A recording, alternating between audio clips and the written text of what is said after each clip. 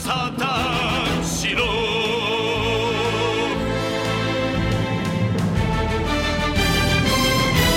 Hello, everybody, and welcome to episode 222 of the Saturn Studs podcast. Deuces are wild, and I'm joined by my co-hosts, Peter and Jake. Today we're coming at you celebrating National No Bubbles Day. That's right, in remembrance of our bubbles, no soda, no bath bombs, no soapy fun time. Bubbles are at home today, celebrating with their families. No Trailer Park Boys? Bubbles is their mascot. He's dead. He got shot. He's the national advocate. He's the national lobbyist. You know, there was like a story. I don't know the legitimacy of it, but I kind of believe it, that he got actual like eye damage. His like vision is really bad now because of the glasses that he wore. Why would they use real glasses? Why wouldn't they just use fucking plastic? No. I wanted to make it look realistic. They had to get those nice zoom in shots where his eyes would look ginormous through his magnified glasses. All for the shot. Way to go, Bubbles. That's a SAG lawsuit waiting to happen. Oh yeah. And of course, as always, we're coming at you live from the Oval Office as we watch Donald Trump deliberate if he's gonna ban TikTok or not. This is very important to Jake. I think we're all taking different bets on this. I'm very concerned about it. That's how I go to the bathroom now. That's how I get through. Do you TikTok yourself in the bathroom? It's the only way I can poop. Gotta put it on TikTok. I need something to distract me.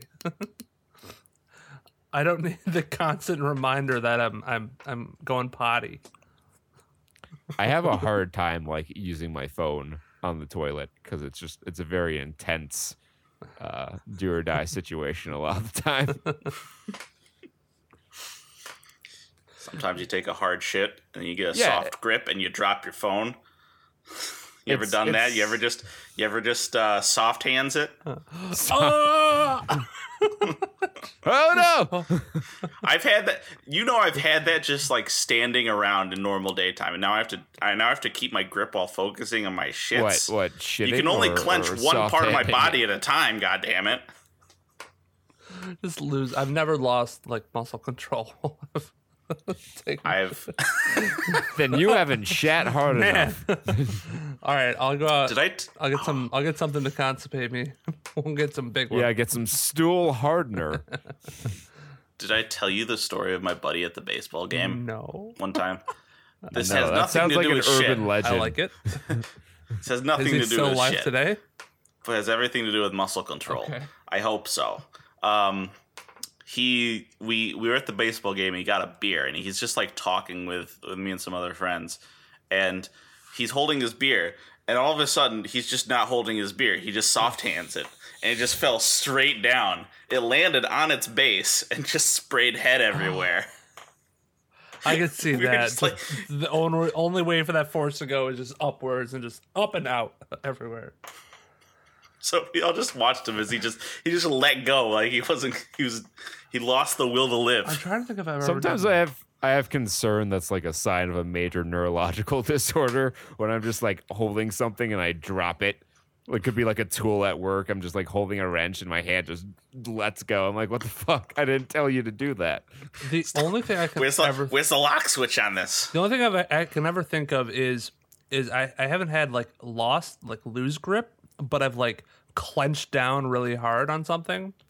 And that was when I was riding my bike when I was younger. I had like an allergy attack. And I was on the side of like a gravel road. And I just, for some odd reason, just went right on my front brake on my bike and went right over the handlebars. Had just like a spasm, just like I don't know what it was. For some reason it just braked, and I flipped and I fell and I got ouchies. Now, What if You're the almost- Terminator had a firmware update while he was trying to hunt down Sarah Connor? And he just drops his gun. Now- Just like That's a good Terminator movie idea. gotta update WinRAR. They did something like that in Terminator 3, but that movie's bad, so we don't talk Wait, about did it really? Well, I mean, not like a firmware update, but he got injected with nanomachines, and he like had to like reboot himself, and he like dropped his gun when he did it, so he wouldn't terminate John Connor and his wife to be. That's crazy. That's my sleepy Schwarzenegger, Schleipschnegger impression. Needs a little work. He became It does both need the a little name, work. both the name and the He impression. became we should probably say, yeah, we watched The Terminator from 1984. That's gonna be what we're talking about later. And hot dog, did it look like a porn parody in the beginning? Yeah, I thought. Speaking of hot dogs, I actually, Speaking of hot dog, man went pat pat pat pat pat. I watched this movie on VHS specifically to not be able to notice the age special effects as well. I own it on Blu-ray, but I also own it on VHS, and I fired up the old VCR. Some of those special effects were choppy as shit, and I'm like, oh, we got claymation in here, stop motion. We got stop motion Arnold in here. we got Chuck E. Cheese animatronics. I was like, Hell yeah! cool. Yes, we watched the Terminator. What a movie. We'll talk about it at any point during today's podcast. You never know when. You can probably guess when. I mean, we have a formula. We do it every week, but you never know. There's usually a schedule, but maybe one day we'll just throw you off and do Trey Watch last. Finish with a hard close like the box office mojo. Wind down with us. What a fucking finisher. Not even like do the plugs at the end, just like fucking end after we plugs list are- off the plugs are last somewhere movie. in the middle. Sopranos. Just stop during a sentence. But we Tra- do have some but we- trailers. Yeah. We have a lot, and it's quite a batch. They're all honestly, they all look like shit. I'm mad. I watched them this morning after I woke up for the third time because my alarms were having a fit. And I got mad at these trailers because I'm like, I'm not interested in anything. Well, I'll start let's- off with this one. Did y'all watch the Pinocchio trailer? The fuck? There was a Pinocchio trailer? I did not. Yes. So it's not a Disney reboot. First off, it's an Italian adaptation of the story. Because Pinocchio is an Italian story, if I am to correctly be believed. Now I'm excited when you say that. Please tell me it's a Titanic: The Legend Continues sort of deal. Sadly, no. It is a little boy in wood CGI. He's like, I want to be a real boy. I'm watching it now. Like- What the fuck? Yeah, it's Is it kind of as like more like Nightmare? Guillermo del Toro's version of Pinocchio.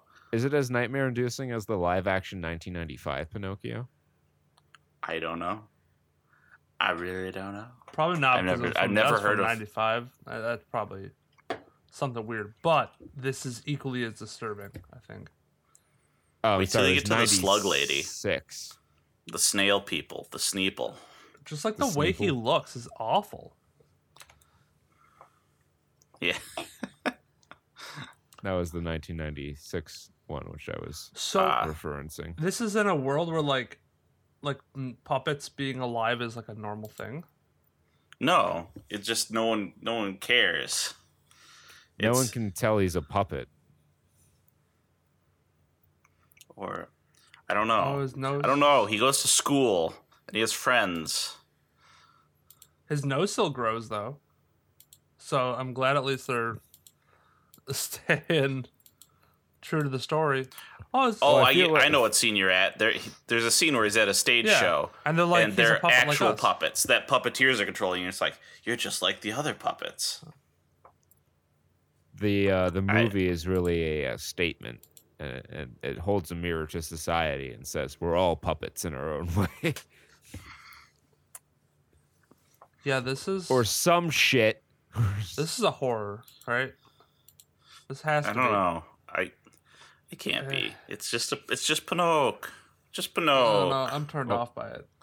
I lost my chub. I'm glad. I don't want you to get turned on by Pinocchio's wood. Hey, something about I mean, seeing it's- hardwood it's- get bigger. It's hard word. Anyways, what's better than that? An honest thief? An honest thief. An honest thief. I thought for a second that this was going to be a different kind of movie starring Liam Neeson, but no, it's Taken. It's It's just Taken. yeah. It's bad. I thought Liam Take Neeson was it, done like, with action movies. No. I guess not. He was, but then he called up the FBI, and the FBI said, "Hello, FBI." I'd like that to turn happens in this myself trailer. with my $9 million that I've stolen. Because of love. It's appropriate that our favorite guy that I always forget his name Liam Neeson. is here. Let me see. Who's our fucking Jeffrey Donovan? It's appropriate that Jeffrey Donovan is in this because this feels like a bad episode of Burn Notice. This feels like the seasons of Bird Notice that he was the driving force behind. Yeah. This is Michael Weston before he got like his assignments. This is abroad. what got him burned. This is the beginning of that job. So this movie, yeah, basically we pretty much went over the gist of it. A thief who stole a fuck ton of money gets away with it, and then is like, I got a girlfriend, and I want to be faithful and truthful with her. So I'm gonna turn myself in for a reduced sentence. So I'm going to go to prison. Yeah, he's still going to prison, but like I don't time? understand the logic there. Like It's the American experience. I'm really hoping she's going to wait for me when I'm in prison. I'm really banking on her waiting, and if she doesn't, then I guess this was all for nothing. But okay. I'm just $9 million poorer with a clean You know, conscience, yeah, I guess. It's like You know what I would do if I was a thief and wanted to live a quiet life with my girlfriend after being pursued by the authorities? I would move to Ireland with them and start a family in the Irish countryside. yeah. That's a Burn Notice joke. That was the finale of Burn Notice. was Spoilers. I was going to try to make an Artemis Fowl reference there, but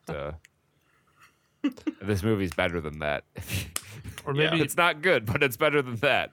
yeah. And We have standards and here. then the FBI. There's some two rogue agents who just are like, we could take all this money. We could totally They're do like, it, yo, man. no one will know. We can totally take this Nobody money. will know. Not to And mention then they that, like, shoot another agent.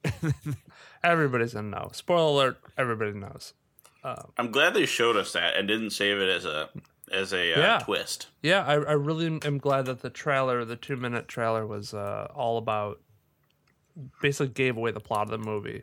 And It was every exciting beat they actually had in the movie. Okay, but was anyone ever really gonna watch this movie for the intricate plot line? Well, I would at least I maybe have gone like, oh shit, when they shoot the dude. oh, look at that, You know, some backstabbers. I'm invested a little bit. But then how is Liam Neeson going to make an angry phone call and say, I'm coming for you? With no effort put into his voice, With his acting whatsoever. particular, This is just Liam Neeson talking. with his particular set of skills. I would actually like to see like the version of this movie where he doesn't get double crossed and he actually goes through the 5 years in jail. Nothing happens, and then he comes out and his girlfriend left him for just like an average guy. And then it's a rom-com. It's like I'm not gonna wait for it. The Thief of My Heart. It's just a No, it's sad not even movie. a comedy. It's just depressing. It's a really sad movie. It's just like, wow, he got like beat up in prison. Maybe his parents die while he's in prison or something like that. He finds out he has cancer. Finds out, testicular cancer, prostate cancer, because they didn't get checked while he was in prison. You know, like, Well, I mean, Big Bubba Big Bubba checked his prostate a little bit. Hey, brother, I felt a little bump in there. No, I want. Yo, dude, you might want to get that checked out. Hey, I'm just Jesus. I'm just concerned for you, dude. I'm just concerned. Hold on. We'll have this conversation. Okay. Yeah, dude, seriously, get that checked out. I felt it felt a little swollen, a little enlarged, so you might want to. Yeah. I'd rather he meets if it's gonna be like a depressing, like life comedy, dramedy sort of thing. He's got to meet Steve Carell in there somewhere because that's all he does now. He does like adult dramedies. Yeah. He did. Like, I'm funny, Space but I'm also Force. sensitive. Space Force. Space Force was weird. Comedy.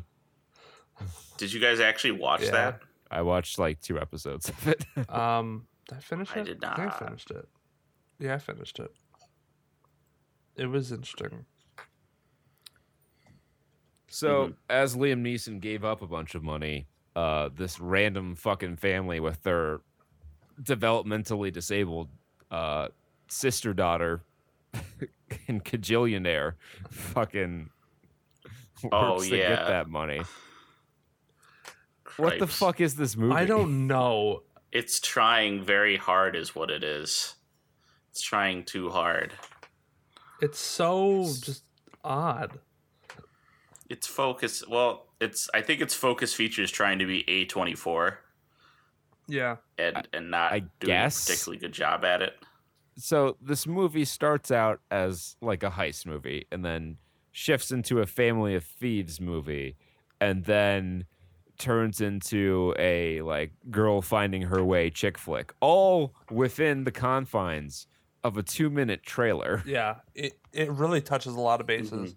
It made me like think of like some of like Taika Waititi's like early works too, with like really dry humor that like nobody will get, and you'll be like, huh, okay, Right. Like between that and the weird foam symbolic through line, there's a pink foam symbolism in this movie. I don't know what that is. It just makes me think like, oh, they're going for something, but it's not subtle about it at all. So like I guess the family like treated her as a like a coworker, just another person who can help them hustle and make them money, because they're just like all about trying to hustle people. And you know, they said she learned how to write by forging checks, and I'm like, not how it works, but okay. Sure. Oh, I mean, you can. I would almost argue it's easier to teach someone who doesn't know how to write how to forge, because they just say, see these lines, make these lines exactly the way that person makes these lines. Sure. But It's like when you have you ever done that art project in school where you take a really complex painting and you have the whole like class break it down to little squares, and each person draws a little square. You put it together and it's actually kind of And accurate. then you see Billy's, and he fucked it all up because he messed up the eye in different colors. It's like, God damn it, Billy. Exactly. yeah, the grids. Fuck you, Billy was actually- So like the fucking worst part about this movie, and that's gonna like make it so I could never take it seriously, is the voice that they have Evan Rachel Wood do here, or whichever one. Yeah, what is that? I don't know. Is she like supposed to be developmentally disabled? Because she sounds developmentally disabled. Like just her She's speech got, like, pattern is weird. Like I don't know, dude. It's just fucking. It's a weird movie. I don't think it's for me. Yeah, it's honestly a lot of stuff that they make her do, like how she's hopping around and trying to like doing weird stuff at the post office. There's like a scene of them like getting on a plane and stealing like airline food, which I'm concerned about. Like I'm just like, buy your own food with the flight tickets that you had to buy. Yeah. There's a lot of Yes. weird stuff to this. Yeah, and like how she's fucking hopping around. Like the beginning scene, once the bus leaves, she's like doing some acrobatics that in no way keep her out of the field of view of the camera. She's just fucking hopping around for no goddamn reason. Yeah. The one joke that really hit with me though was how he tried to tell his landlord they had to pay their rent in installments. Yes, that was funny. I was like, it do be like that sometimes. Rent is an installment. It's a monthly. I'm gonna have to pay this installment and more installments. It's like a straight Larry David like line there. Yeah. Why can't I just pay you this month's rent over the next 6 months? That's what they're gonna do with like all the people getting evicted who have like 5 months of back rent that they have to pay.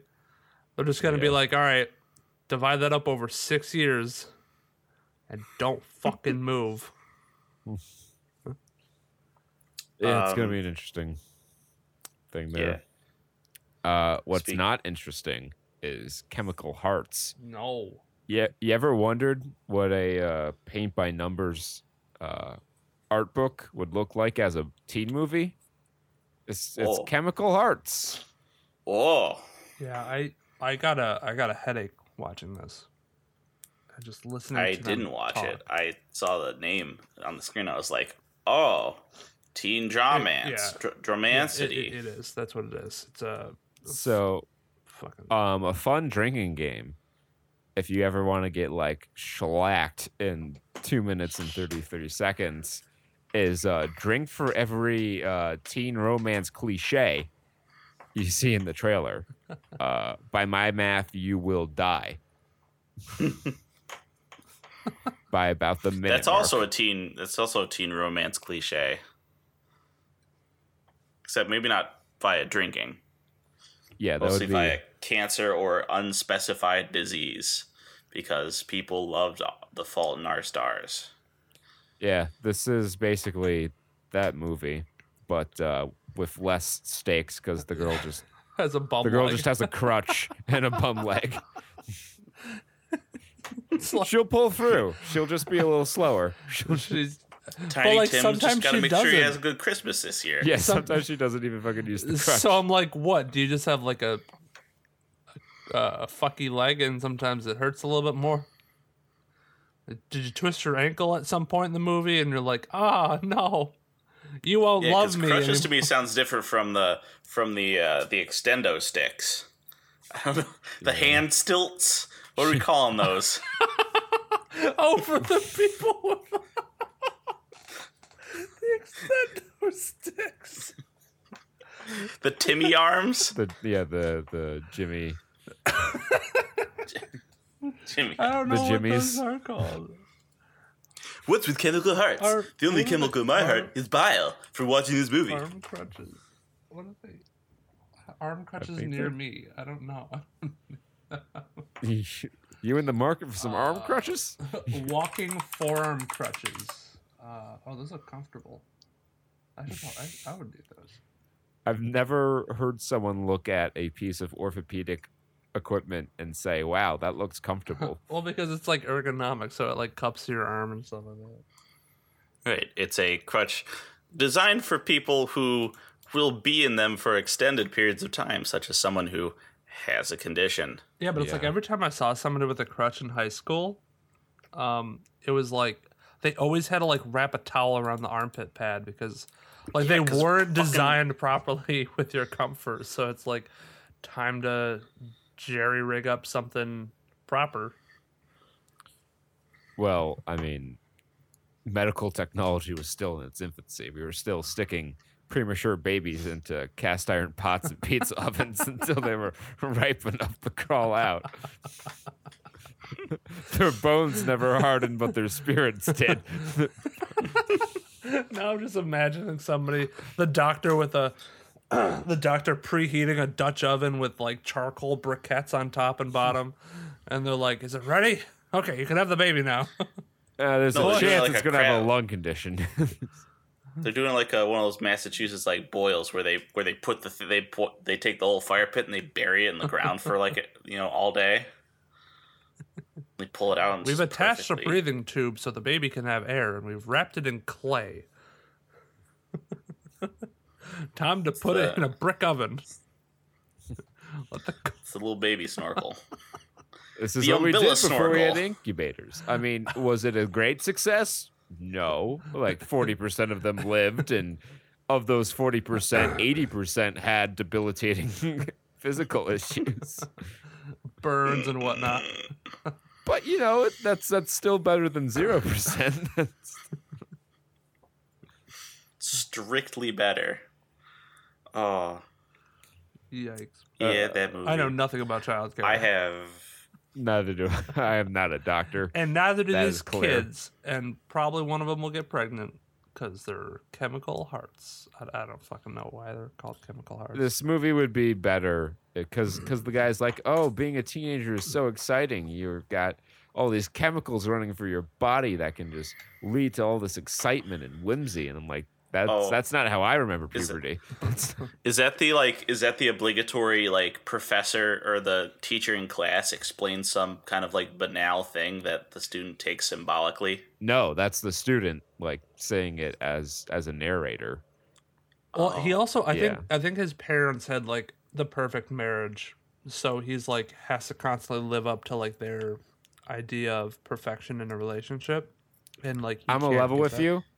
I stopped watching this trailer a minute and a half in. Oh yeah, yeah. So at one point he like compares his love life to his parents, and is like, "You don't understand. You and Dad had the perfect relationship. I guess they were high school sweethearts, maybe." And then they have like one scene of like him hugging her from behind in the kitchen, and it's like, ah, Careful, that's how you get pregnant. of course. That's love right there. A hug. Yeah. Bad movie.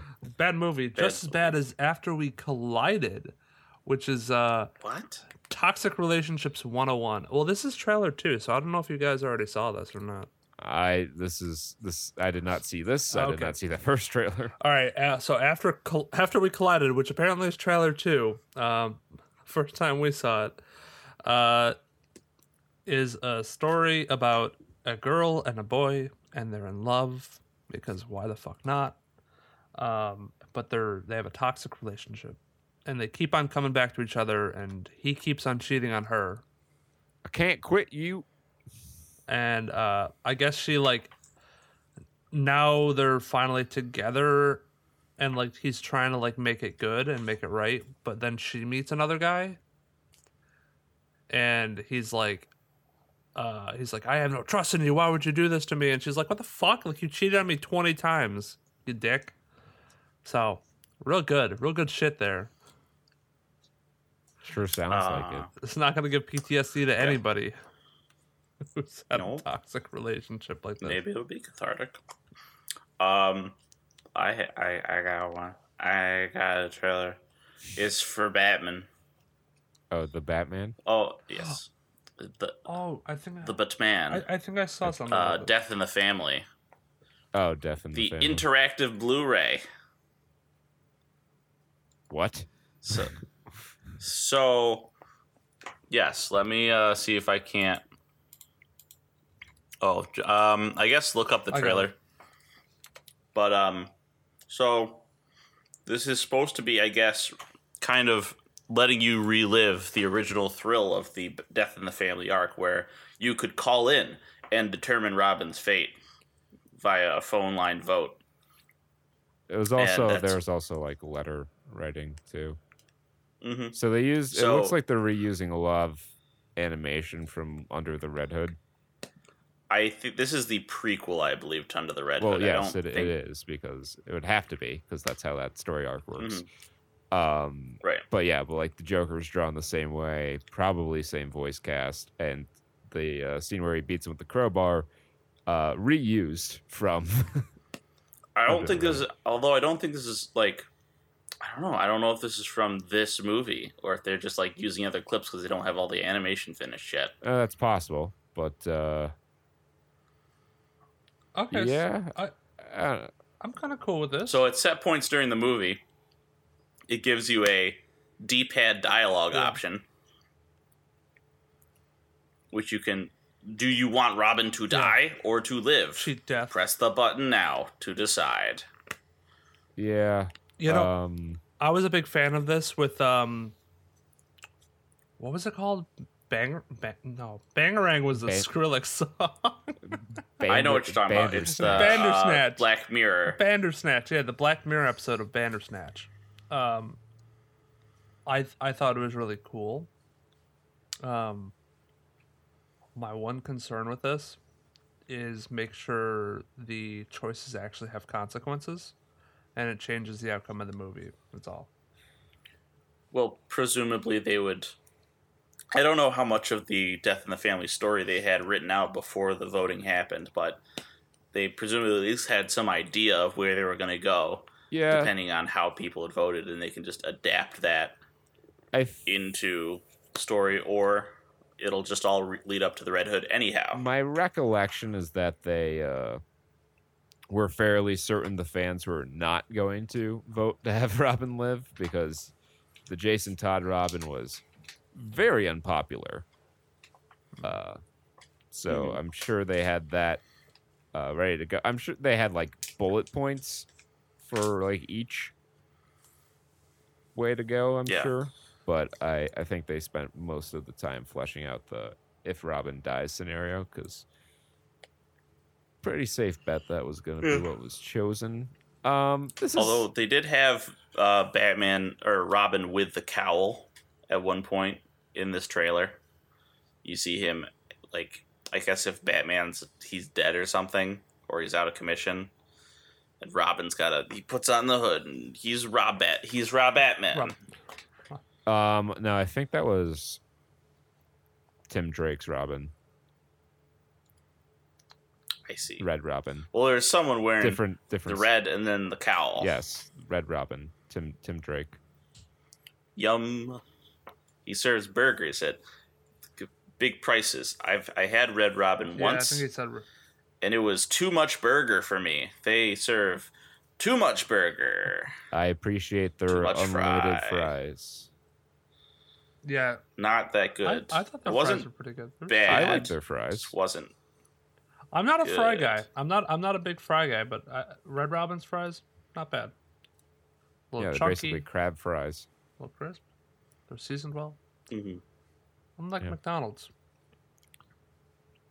Oh, you don't like the McDonald's? You know, how are you? Where are you on the crispy softy spectrum? Got to be crisp. They got to be crisp. I ate fries the other night from McDonald's, and they gave me like 2 fries. I'm like, there's too many fries for me. And I like got through like half of it, and then the middle ones were like soggy, and I'm like, oh god, like it just felt like I was eating potato. Ever since Wendy's changed their like thing to like the natural cut and sea salt, terrible fries. They're really just soggy as shit, unappetizing. Like, I don't want to eat a fucking limp dick fry. That's not what I want out of life. Now here's the secret. I enjoy a soggy fry. I like the Five Guy fry. I like the McDonald's fry. When I like the fries more than I like their burgers, and I like the Wendy's fries. I enjoy eating salty potato noodles. My problem with Five Guys fries is that they're just like burger and bag. And take a cup, put your fries in the cup, put the cup in the bag, and then just take a handful of fries and throw that in the bag. Yeah, so I don't know. That's the appeal, right? Salt shit gets all over everything you have in the bag. Yes, and I'm like, stop. Anyone who orders a fry at Five Guys bigger than the smallest size is a damn fool. Because it doesn't make any difference. Made that like mistake they put once. your fries in a cup and then they like scoop out another thing of fries and just throw in the bag. It's more fries than you'll ever need. Why would you pay for bigger fries? Yeah, and I just don't like the fact that I get fry droppings on everything, and I have to dig through tons of. I have to dig through a dirt pile of fries to get to my burger that I went there for. I see. And then you eat the burger. Know what I'm making for lunch. And like 10 minutes later, you're like, regret. Or if they're it's like a hot ball of lead inside of me. Or if they're hot fries, you have to dig through burnt, scalding your hands on leftover fryer oil. to fucking. Jake's had some traumatic experiences with Five I Guys. have. And then they charge you. And then like, he's had trouble at the burger joint too. Then they fucking charge you $15 for the privilege. Oh yeah. Oh, the prices are outrageous. It's because they charge you for all the toppings up front. So just Yeah. like, here's 26 toppings you can get for free on our $20 burger. Choose wisely. But it's like, I don't want half of these toppings. I don't even want. I'll take 3 of these toppings. Yeah. Let's negotiate the price down a little bit here. I don't want onions, But tomatoes, peanuts. lettuce, Just do jalapenos, peanuts though. red onions, purple onions, green onions, red pepper, green pepper. I don't want like every single vegetable in a Wegmans produce aisle on my burger. So I'm sure I want to see that burger though. I want to just look at it just so With I know all that the someone's toppings? done it. Well, not just all the toppings, just the vegetables. Just all the vegetables on a burger. It's called a salad with a little bit of meat. it's a taco salad. Called taco salad. Salisbury salad. Yeah. This is a older thing. I saw it when watching TV the other day, but I've neglected to mention it the past couple of weeks, so I will do so now. It is a television show called Die Hard, starring Kevin Hart and John Travolta, airing exclusively on the Quibi app. Oh, Quibi. Yeah. I've heard it's having trouble. Who could think that such a prestigious project like Die Hard would not drive traffic to their app? So I've looked into some of the issues with like Quibi, and apparently their whole thing is like centered around short, like medium form content, which is 6-ish minutes, basically YouTube, and like really high production value. And apparently they like YouTubers reached out to them to like try to partner with them, like really big YouTubers. Like I think Gus Johnson was one of them. And Gus Johnson, You're like, here, we want to Yeah. promote your platform, like, and make content for your app. because they were like, I think we'd be really good for it. I put out like 3-minute videos. If I had a bigger production value, I could probably do more and have like really good content. But they decided to go with like Hollywood celebrities, and it's like that's not. I mean, that makes sense because the average person is more likely to check out something with, a famous person they recognize than a YouTuber who, big as they may be, probably pretty safe bet, substantially less famous than a Hollywood actor. Well, I don't know. I think See, that's my thing. Is like where are they trying to pull the viewership from? And I guess it's from the public, I guess, because they're advertising on TV, on broadcast TV, and I haven't seen a lot of mention of it on YouTube. We don't get ads, so I wouldn't get ads for Quibi, but I mean, it's not good That's- content, so it's not going to bring anybody in. Well, yeah, So- that's the thing. Like, no. If you're advertising for people who watch History Channel at 4 p.m, they will go on and watch Quibi. If they're watching Ellen during right after their lunch break, then they're gonna go watch Quibi. yeah, But what was the show that was on Quibi?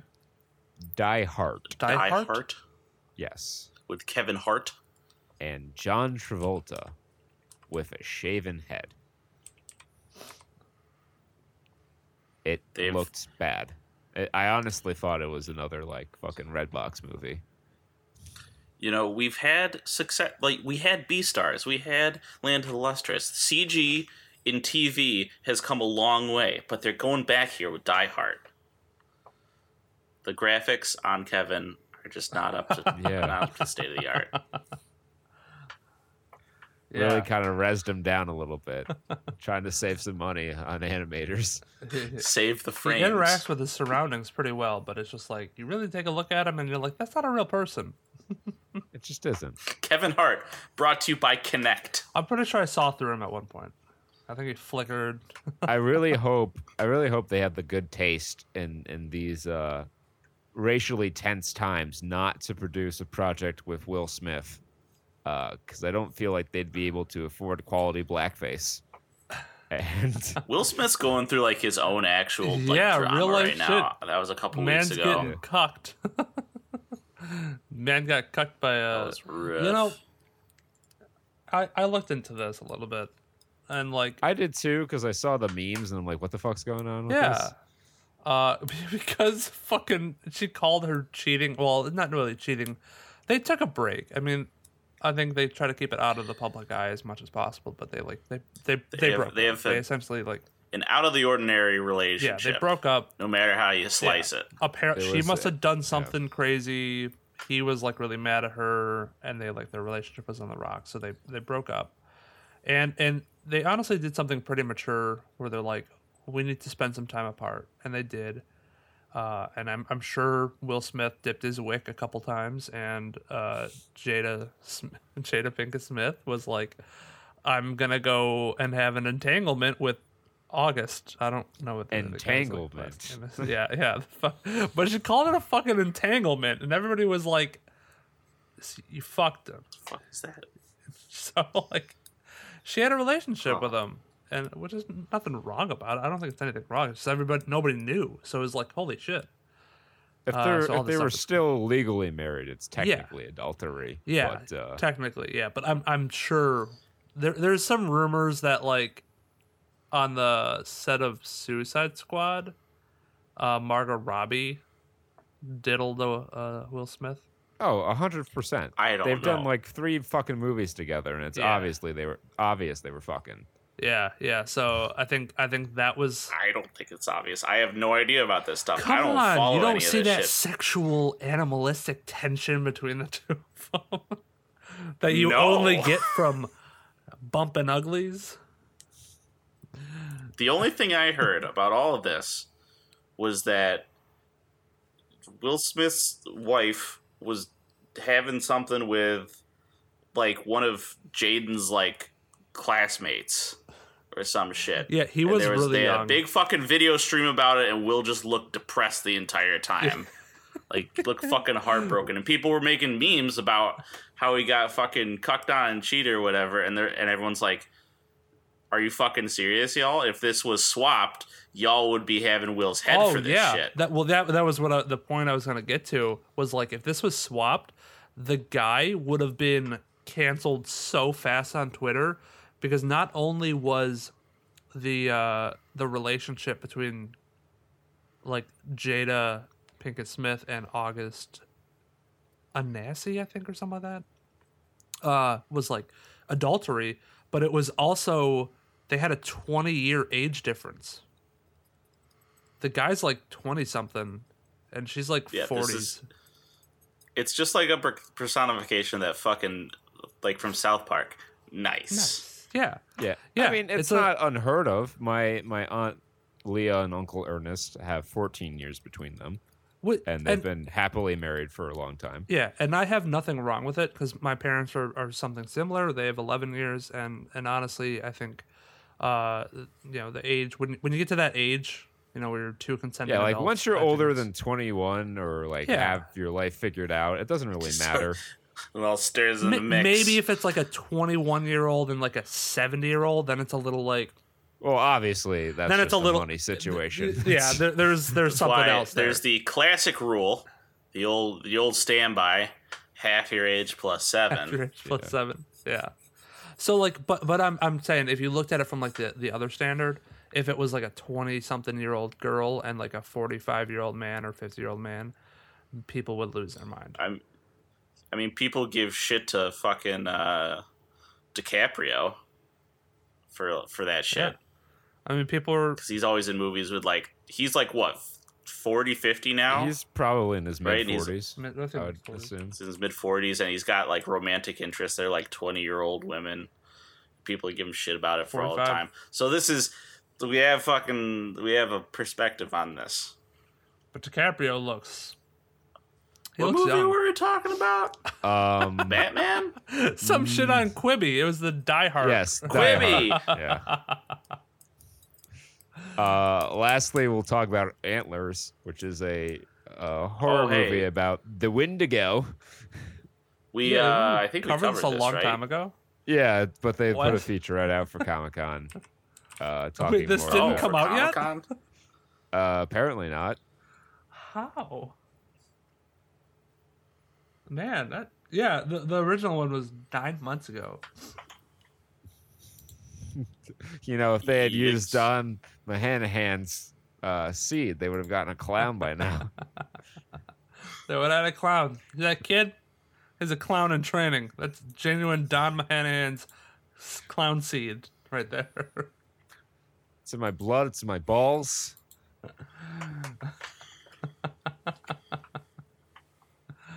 Oh, shit, I love that. Yeah. All right. So, yeah, there was a Comic-Con featurette. They had the directors and writers talking about it a little bit, going into, like, the background story. I guess they had a Native American consultant, too. Yeah, one of the people in the movie appears to be Native American. Maybe their consultant was Native American, in the movie. The actor was a consultant. Yeah, I'm sure, especially in these times, that being sensitive to the culture is important for PR reasons. Yeah, I would think so. Well, you don't want to like make a movie about like this like Native American tradition or something like that, myth, lore, something that's special to them, and just like totally shit on it because you're like, it would have made a cooler story if it was like this. So I'm glad at least they tried. We can only make fun of Mormons like that. Yeah. And multiple consultants. Good for them. But to be fair, To be fair, grilled Mormons? Mormonism is pretty silly. That and Scientology. Yeah, that's true. I don't. All right. Before All right, we offend yeah. too many people, Yeah, we're gonna lose all our Scientologist listeners. you're like, I'm done listening to this shit. I didn't get to level 3 just to hear you shit on me. I didn't spend $25,000 getting to level 6. For no, What are their things called that they get measured? Their thetas or the thetans? Thetans. Yes. I'm losing thetans over this. I gotta go get remeasured. I paid $60. I guess that brings us to, speaking of thetans, moves us over to the follow-up. Yeah, this segment where we look at the financial and critical success of some of the movies we've talked about on Trey Watch, although a lot of these movies that are coming out now we have never even heard of, hide nor head of. Yeah. So, They're just happening. yeah. In number 1 this week, we have The Rental, a horror movie about two couples who rent a cabin in the woods. Wow. God damn. That sounds generic as fuck. Slasher stuff ensues. $403,000 in 250 theaters for a 1,600 per theater take.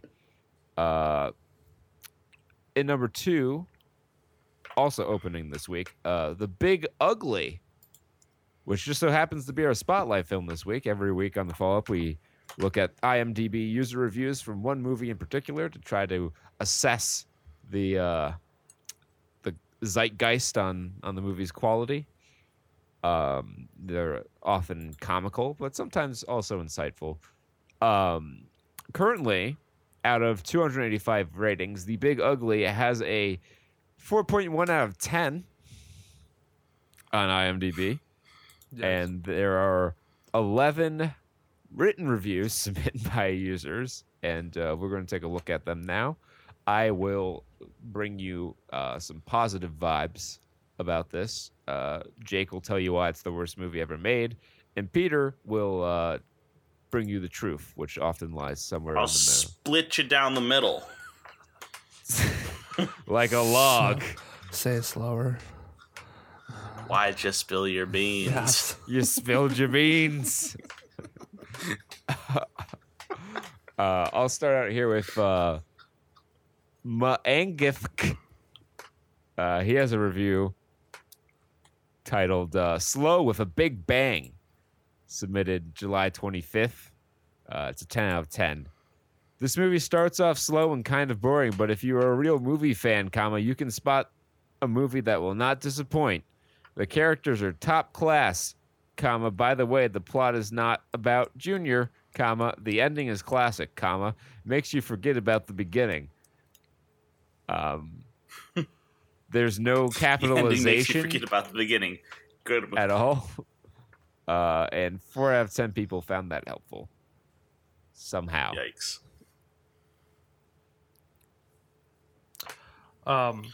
Well, Quenchow knows that it's a 1 out of 10. And he says, another worst film, full of boring conversation and annoying overuse scene. Avoid at all cost! ! That was the title of the. So it's a little bit of a long one. Not too long though. This film starts with the narrator talking about oil and God and the introduction of 3 main characters, Nealon, Harris, and Preston. Scene! As turn out, this film is about Nealon. Need to take revenge on Preston. This is really poorly written. How far would go to be famous? Yeah, exactly. As turn out, this film is about Nealon. Need to take revenge on Preston's son, quote, Junior. After Junior causing his lover Fiona death. ! Entire film full of boring conversation and annoying overuse scene. Such as overuse of drinking scene, overuse of smoking scene, overuse of the song playing at the background scene, overuse of the flashback scene, overuse of the searching scene, and overuse of the flirting scene. Make the film unwatchable. Of the overuse scene. I just want to put in inconceivable. All the action scene in the film have blood at certain point, but overall portray by sideways. Barely intense scene will blow up a truck. At the end, Nealon killed Junior. Harris, Preston shot at each other and die. I would pay. Will and Kara escape with a plane. That's it. Another disappointed film. 1 out of 2 found this helpful. I would More pay should've. so much money to hear Wallace Shawn read that review. Inconceivable. So good. That was a good review. Yeah, that was that's That was the only 1-star review too. That's up there on the Mount Rushmore with our favorite spam account and the how far would go to be famous in the pizza pipeline. Pizza pipe. Oh, all right. Well, I just got Joshua David 1's review. 4 out of 10, ugly mess. From the beginning, there's lazy narration, lazy character introductions, nothing really happening. The women are reduced to objects. The men just kind of grunt and barely do much. Some guy gets shot in a barn for seems like no reason at all. A movie is supposed to be visual/moving, but the characters just sit around the whole time talking to each other about the same thing over and over. There's no real character goals. Who's the hero? Vinnie Jones or Nicholas Braun? Who's the villain? Junior or Ron Perlman? What, Ron Perlman's in this Really movie? didn't know who to Yeah, root Ron for Perlman. or against.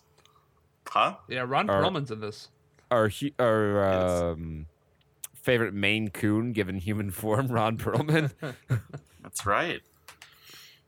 Levin Ramblin. There's a guy named Levin Ramblin in this movie. I love it. Levin Ramblin was very underutilized. I was expecting an awesome Vinnie Jones versus Deliverance backcountry Appalachia violent action-packed, and instead got a snooze fest. There's him versus someone else. I hoped, but I don't know where that sentence went. Also, I feel like The Gentleman is basically the same movie idea, but done much better and with way more clever dialogue and scenes. 5 out of 7. Perfect 5 out of 7. I think that last sentence that captures it for you. It's like, yeah, no, The Gentleman just did this, but better. Yeah. That was a good movie. All right, I got one from Oz Movie Watcher. So this man is either from Australia or prison. It's an 8 out of 10. Another Vinnie Jones classic. Any movie with Vinnie Jones in it. Wait, no. Any movie with Vinnie Jones, you know it's good. I love his natural gangster style appearance and demeanor, spelled incorrectly, in his movies. Given his reputation of, quotes, the toughest football player ever, ellipses, he is perfect in playing the villain. Good to see legendary actor Malcolm McDowell still going strong. Oh my God. Mm-hmm.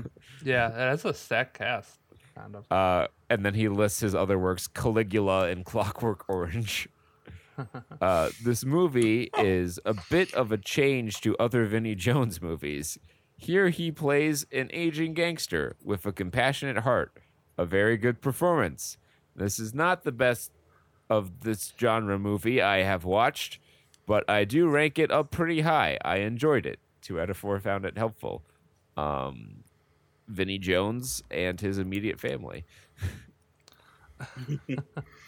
His one immediate family. So Sim Sean, I like to think of this person as the biggest fan of the 3 main actors. So I feel like this should have been a 1 out of 10 because of how disappointed he was. But he rated it a 3 out of 10. I really wanted to like this. So I imagine these guys are his favorite actors, and he finally got to see a movie with like these 3 guys in it. Hey. It just starts off as hey. Hey. Hey. Hey. Listen. Hey, listen. Hey. There were 3 of my favorite actors, Vinnie Jones, Malcolm McDowell, and Ron Perlman, in a gangster movie. How cool, I thought. In the end, it was not cool. A bit tepid. Started out well, the premise and the setup. Then it fell flat all the way, meandering through the plot until the final shootout, and even then, for those expecting brutal, bullets flying, blood splattering, violence between vengeful, hard men, Vinny and a badass Perlman, Oh, they were hard. you're gonna be disappointed. 2 out of 3 found that helpful. Yeah, I'd be disappointed if they were hard. They were hard men. Hard men. Hardman. You could replace him with a Maine Coon cat and nobody would have known. Hard cat. Wait, was Hard Ron cat. Perlman the guy we made the joke about who like had the cock ring and used it as a pogo stick to go around? I vaguely remember that. I vaguely remember telling that joke. That fucking sounds Boy, amazing. looking like a cock ring tigger. Yeah, he just like used it as a pogo stick to fucking commute through his day. The ribs spring up like a fucking accordion. It's like the ball scene in South Park where they're using him as hippity hops. Said to Ron Perlman coming down. I started Pacific Go Rim. back through the archives and find it. I'm sure that it's in there. We've talked about Ron Perlman a lot on this show. More than I think most What people. would spark that? I'll just Him type or in- Danny DeVito. We were probably talking about Hellboy or his resemblance to a Maine Coon. Ron Perlman cat is the second Google search. So What about glad. cock ring? Oh, sorry, Peter. Oh. Go. Yeah. All right, I'll get Reeford Gary's review here. 5 out of 10. 2 smoking barrels of rye. All correct capitalization. I have to Applaud that. Kudos. 1 clap. Hard guy Vinny soccer player turned actor, just about acquits himself here. The West Virginia location looked good, as did the contributions of his screen partners Ron Perlman as aged London gang leader Harris and Malcolm McDowell. Wait a minute. Redneck oil man's leader Preston. The clash of culture between limey metropolitan gangster and backwoods oil man, with an unexpected ecological and ideological tinge, was always going to be a pretty difficult one, as it proved.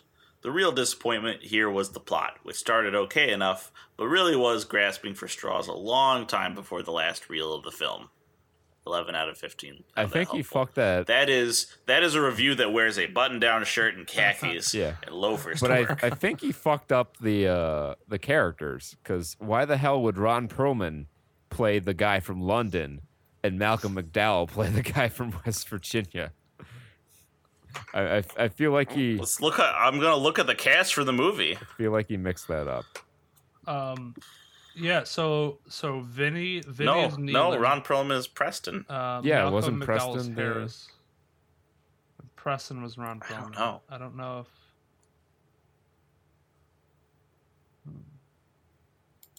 Well, just from the picture, it looks like Ron Perlman is from West Virginia.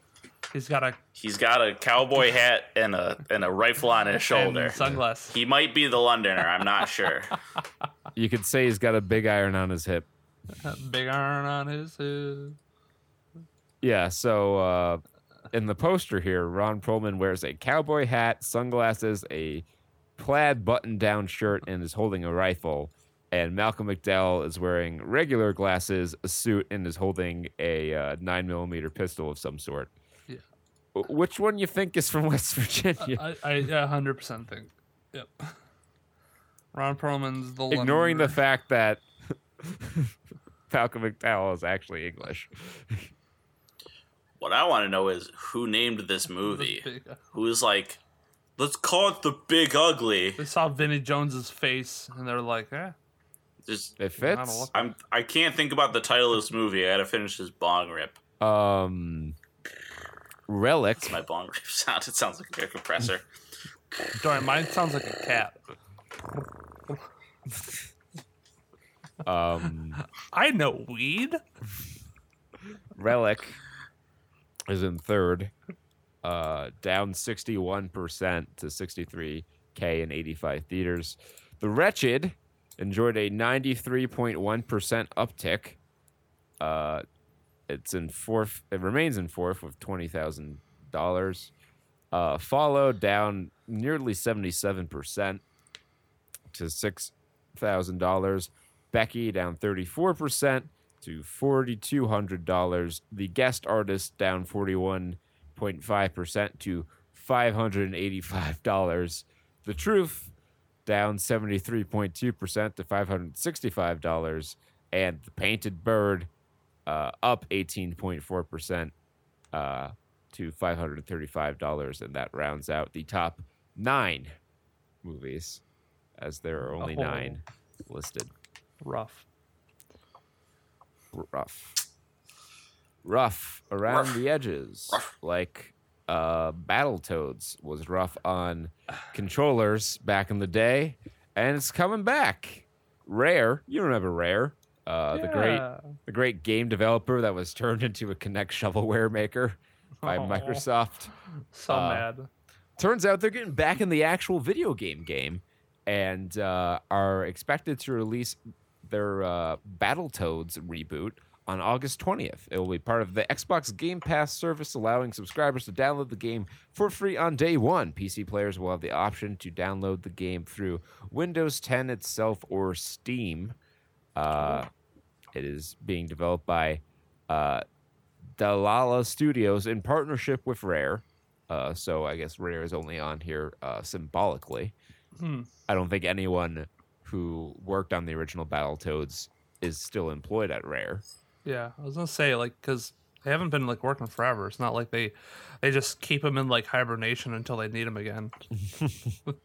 We keep them. They're frozen in carbonite until we need them later. Boys, we need you. Bring out Rare. Battletoads is a go. We are needed. Killer Instinct needs a new update. Get Rare out of cryogenic stasis. Banjo-Kazooie 4 is a Nuts go. and bolts didn't sell well. We need Banjo 3. Banjo 3, do it. Make it work. What do you mean they're working on ukulele? Fuck that. What? Come over What do here. you mean? They were frozen. They got out of being frozen? How did that happen? Well, fire the Ukulele. interns. What the fuck is ukulele? Freeze them if it works so well. Ukulele's the Banjo 3 we wanted. Well, actually, no one liked ukulele because it was exactly what they wanted. They just didn't know that they didn't want that. Yeah. Yeah. But this new Battletoads game has a I like Saturday morning, not even like Saturday morning, like children's cartoon art style to it. Like early children's yeah. cartoon. Weird. I see that. don't know how I feel about it. I also don't know how crushingly difficult it's going to be. There's a lot. They have personalities. They're not just. I never played the original Battletoads. Well, you wouldn't have gotten far. So I don't really know. Like, everybody talks about it, and they talk about it with such passion. Like Battletoads, the best back in the day, and I'm just like, I don't know. I never played Well, it. Battletoads to me is like just the emblematic of NES hard. Like, you know, if you got getting past the first level or even the first screen took a lot of skill. Oh, really? Yeah. It Interesting. was a very difficult game. Also, lives on forever in Botchamania because Bobby Lashley is the Battletoad. Classic. Yeah, so that's coming. The original game released in 1991, but here we are, almost Man, 30 years later. crazy time to be alive. Fuck, I'm old. Yeah, we had Destroy All Humans that just got released too. I just picked up that. I might have a review for you in a couple weeks or something like that, a week or so. Depends on how far I get with that. But yeah, Destroy All Humans, very nice remaster. I have very little recollection of what the original game was like. It's like only bits and pieces, so I can't really compare it to like the original. I just know it's a really good remake. Speaking of cult classics, Netflix has announced a film version of Beyond Good and Evil. Has begun principal photography or pre-production, not sure which. Oh boy. But everyone's favorite young photojournalist Jade swept up in an alien. You all know it's Beyond Good and Evil. Yeah. It's the plot to Beyond Good and Evil in a film. See y'all in 2030. Detective Pikachu's Rob Letterman has been tapped to direct the film. So, I mean, I guess that's a good choice. He's adapted a video game before. Video game to movie. I know. Everyone who Success, touched that I guess? movie is like, you know how to make a video game movie now. It's That like- and the people who worked on Sonic. Yeah, but it's like The- we just made another Pokemon movie. It's like they were already established Pokemon movies, so it wasn't but this super one hard. is But IRL live action had Ryan Reynolds. in it. I would honestly think that Should Sonic have is been a better. Danny DeVito.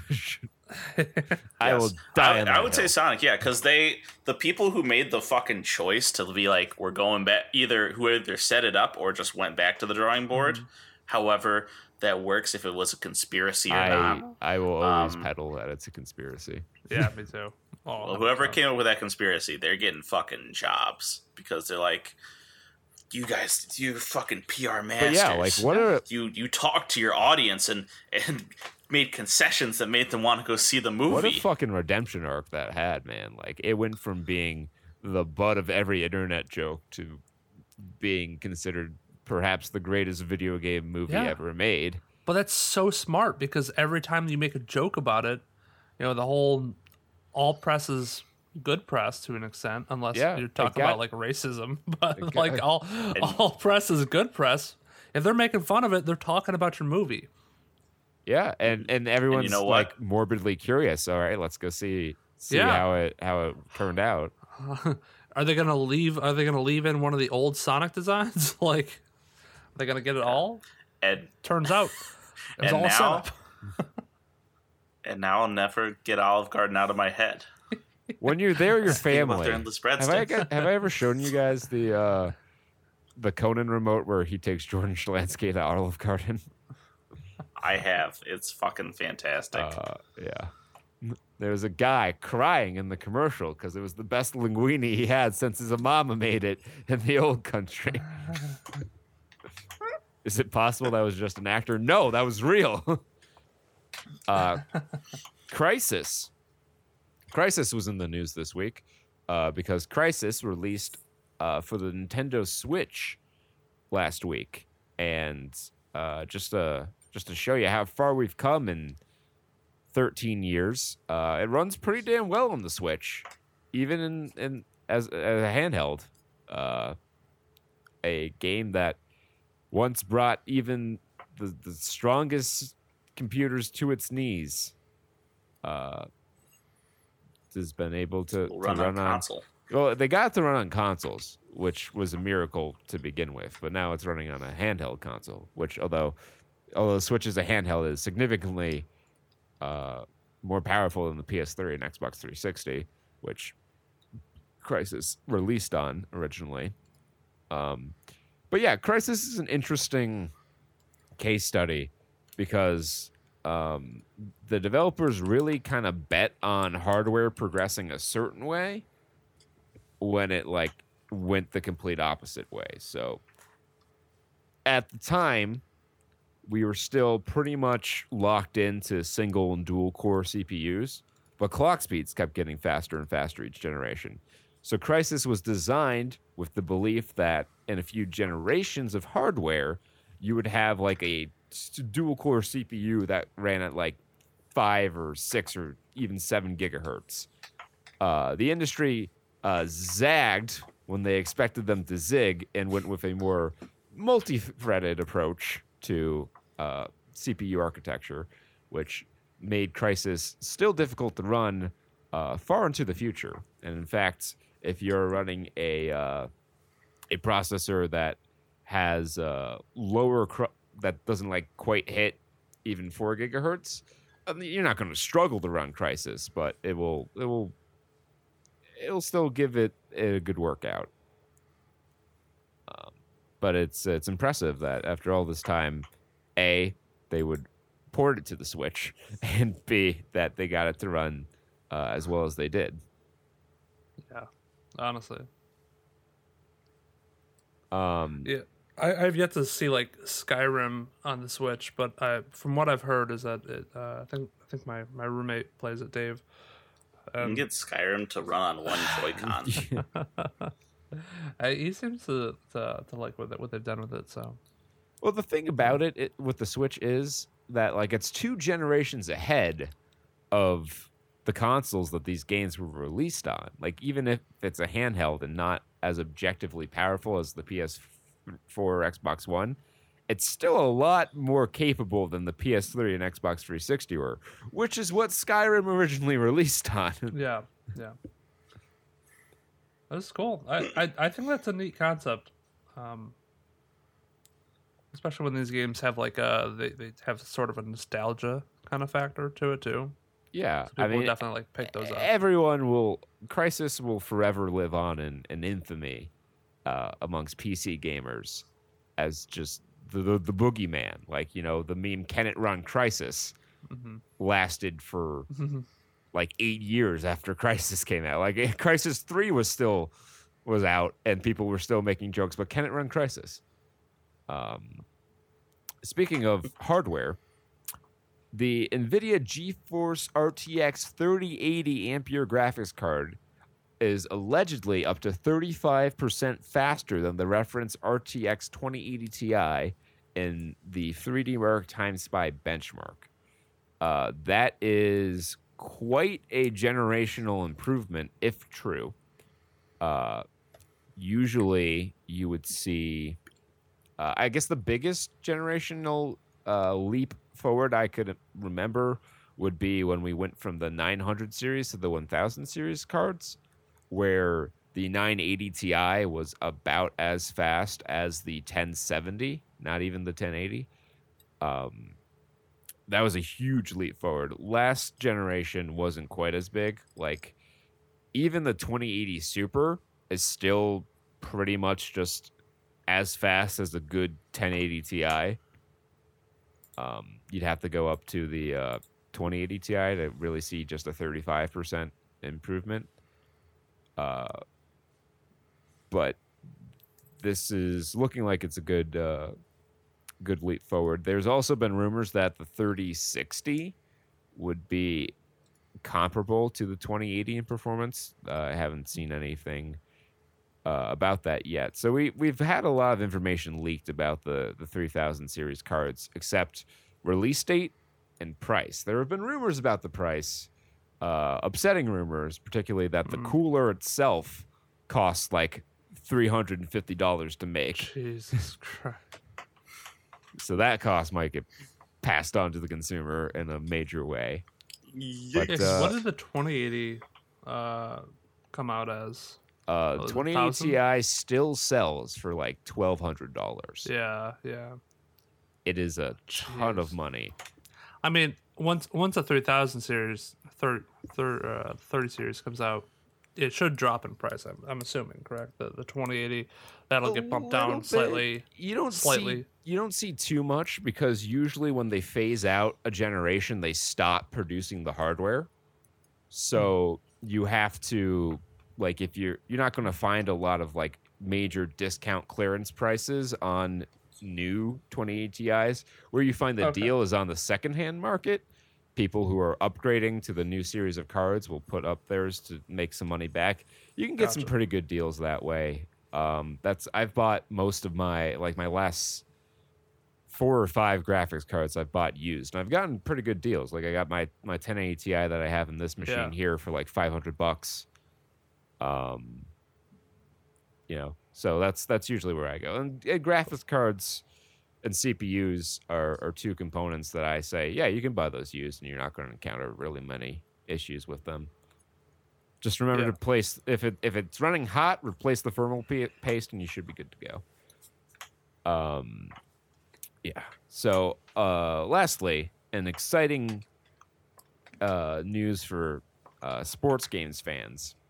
2K has managed to negotiate a deal with the NFL Players Association to acquire the rights to real NFL players and teams for their upcoming football games, which is huge because it's been 15 years since EA and Madden had any competition with the NFL license. And many people consider NFL 2K5 to be the greatest football game ever made. And Madden has been like shit ever since 2008. So the fact that there's competition once again in the market is a good thing for everyone. And I was very happy to see this story pop up here. Because sports games, they're a guilty pleasure of mine, especially in these pandemic times where we haven't had a lot of sports. Well, I'm sure you've seen it. I think it's the Phillies, I guess. The MLB team is using the crowd noises, the cheering and the applause and stuff like that from the game MLB The Show. Yeah, a lot of stadiums are doing that, actually. The only one I heard was the Phillies, but I'm assuming a lot of them would do that to show that. Yeah, pretty much give the appearance of an audience, but not really. Pretty much every stadium is piping in crowd noise. I don't know if it's from MLB The Show for all of them, but the Phillies I know is from MLB The Show. I just thought that was really cool. It's a smart idea too. Yeah, it's neat how they're doing some of it. It's just funny though. Like the Yankees were playing Baltimore this past week, and normally at Camden Yards, there's more Yankee fans than there are O's fans. So it was really weird to not hear the crowd cheering when the Yankees were hitting home runs. Yeah, that's interesting. If they'll kind of make it, if it's a home or away, if they make it just they cheer more for one team or not, or I wonder if they're gonna do. Yeah, they only same play time. cheers when something happens for the home team. I haven't That's heard them funny. pipe in booze ever. I Yeah, feel like that'd be a little bit mean. maybe, but if the idea is realism, I guess so. Yeah. You got to get a paid actor to run onto the field, just like streak on the field. They just have a digital man just. Oh wow! They have Stopping Animal the Control game. just release like a they cat just or dog into have the a field, CGI like Arnold happens Schwarzenegger sometimes. running naked Release the across the cat. field. There you go. Um, It's like Catch the Freeze, except Catch the Terminator. Yeah. Like they CG Arnold, like they had in Terminator Salvation. God, that movie was terrible. Was that the one with Terminator the opening salvo. with the one the Game of Thrones lady? I forgot what her name was. I don't know, but it had Christian Bale in it as John Connor, and then the war in the future was not like at night and with purple lasers. It was like in Iraq with conventional weapons. Yeah, why is the future always at night? Because they explained that, Jake. Because you can move around at night. And Oh, yeah, they not be only move detected around as at night. easily. Because most of the machines don't use infrared. The HKs do. That's so funny. Everything was at night. In the future, it's always night. Well, it's like kind of like in the Matrix, they blacked out the sun Yeah. to slow out the machines. It's always nighttime in the future there too. Man. Well, they're can't wait till our underground. sun does. Dark doesn't really mean dark, guys. Do we have any game reviews? from Kurt? Not this week. I did watch the first episode of Muppets Now. I liked it. Pretty much Okay. kept all the same characterizations of the characters from the ABC show that Peter and I were a big fan of. First episode kind of setting things up. Entertaining segments still, but I think that we're going to see better shows in the future from that. But still entertaining. If you don't mind, I finished the Avatar last season last night. And I think I had missed when I was a kid. I missed like most of season 3, but I watched like the finale. But I had watched that entire 3 seasons with Kristen just because I was like trying to get her into anime, and she enjoyed it because I don't know. Avatar's not really an anime, but it's a cartoon. It's a merime. Right. It's a little mix of both. It's got some adult themes to it. I thought Avatar. I'm a huge fan of Avatar: The Last Bender or Airbender and Korra. The Legend Last of Bender, Korra. B.B. Rodriguez. Yeah. And yeah, so season 1, season 2, season 3, all fantastic seasons. Building up all the characters of Katara, Sokka, Zuko, Aang, establishing relationships between Sokka and certain other female characters. I won't give away too much in case anybody wants to watch it on Netflix. Gay. 'Cause- That would be Huh? me. Nothing. That's going to Yeah. be me. I'm going to watch it yeah, on Netflix. it's really funny. So like, they had a lot of comedy that was like oriented towards kids, but they had a lot of themes that were oriented towards adults. And I really appreciated that, and I think it was a message that probably could have been lost on some kids, like all life is sacred, taking out the big bad guy in the end. It's like they had this inner turmoil of Aang being a pacifist, not a pacifist, but just treating all life as sacred, and even to the point where he's a vegetarian, so he'll take no life. And he had to contemplate with him, because like his job was basically to kill the most vile person in the world, and he had to reconcile that. And he even had his old past lives telling him do it. So Do it. I highly recommend this show. It is a really good depiction of what some American cartoonists can come up with. in like the anime realm. It's just all around a very good show, very good character development for each individual character. I don't know if there was a weak character, to be honest. So I really enjoyed it, and great action scenes too. Yeah, I don't think we're really breaking any new ground here. I think it's one of the most praised cartoons, perhaps a little overpraised. I haven't gone back and watched it as an adult. I remember watching it as a kid and enjoying it, but thinking it was a little overhyped. Maybe it's time I go back and revisit it. I definitely got that feeling too. Like, it's just like everybody loved it, and I watched Legend of Korra when I was an adult, and I'm like, it's good. It's not anything. It's not the moving, same, but I thought it was okay.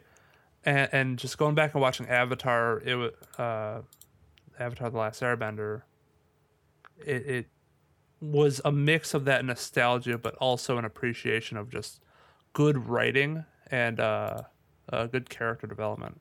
Yeah. You had Dave Filoni working a lot on it too, and he's some master at all that stuff. To me, a little bit like, and this is nothing against, and I hate when this happens because it really kind of sounds like I'm hating on the creators of the show, but it's not their fault that the fan base kind of evolves to be a little off-putting. But Avatar is one of those the capital F fandom, as I like to call it. Avatar is one of those shows where like every fucking girl on Instagram or whatever like has like 8 videos about, how good the show is, and this little detail is like this thing, and it's like, just dial it back a bit. I'm not gonna tell you. Take about 20% off. I'm not gonna tell you can't enjoy your show and you can't love your show. That's fine, but like, be a little less in your face about it. They're very extra. I think the fans of Avatar: Last Airbender are like super extra, and they see something, they pull like out a very blatant like theme or motif that is trying to display, like Zuko's character arc. And it's like, it's not a subtle character arc. He was bad and then he turned good. And he had this conflict within himself, and they're showing all the things that he did to show his character arc, and I'm like, yeah. You know where else that happened? They tell you that. Power Rangers. Like, every fucking evil ranger turned good has the same sort of character arc. Like, there was a certain point where I think Zuko was just like, hey, I'm Zuko, I was bad, and now I'm good. It's just like, yeah, that's basically it. He learned the error of his ways. It went a little bit deeper into that, but it's not a very deep, like, you have to go digging for these themes, which I'm fine with. I think it's a kid's show. It's a kid's show. It's a kid's show. If you're gonna put themes like that in there, make it surface level so at least some of them can get it, and the adults can be like, "Oh yeah, well, this is imparting a good lesson to my kid." Yeah, exactly. So, all right. Well, the story: be like Zuko. Let's talk about killer robots. Talk about something definitely not for kids. The Terminator. My relationship with the Terminator franchise, I don't know if I touched on this when we talked about T2, but it actually stems from Universal Studios, Orlando. They have a T2 in 3D attraction there, which is like a little stage show leading into a 3D, pretty impressive 3D considering the age of the attraction, bit from T2. And like, I, for a long time when I was younger, didn't really have interest in Terminator because I thought it was like a horror thing. And it wasn't until my mother dragged me into this stage show after seeing it herself, saying it would be right up my alley, that I realized the error of my ways. And I got permission, which was rare for me before the age of 17, to watch these movies because they are both rated R. And my parents were strict on that. I could watch PG-13 movies from like the age of 4 onward, but R, that line in the sand there. But yeah, this really franchise I care deeply about, which is why I'm always so sad when the new Terminator movie comes out and it's terrible. Because the first two were so good, and we watched T2 a while ago for 90s winter, and just spent 45 minutes saying how it's like nearly the perfect action movie. And so we don't do an 80s month.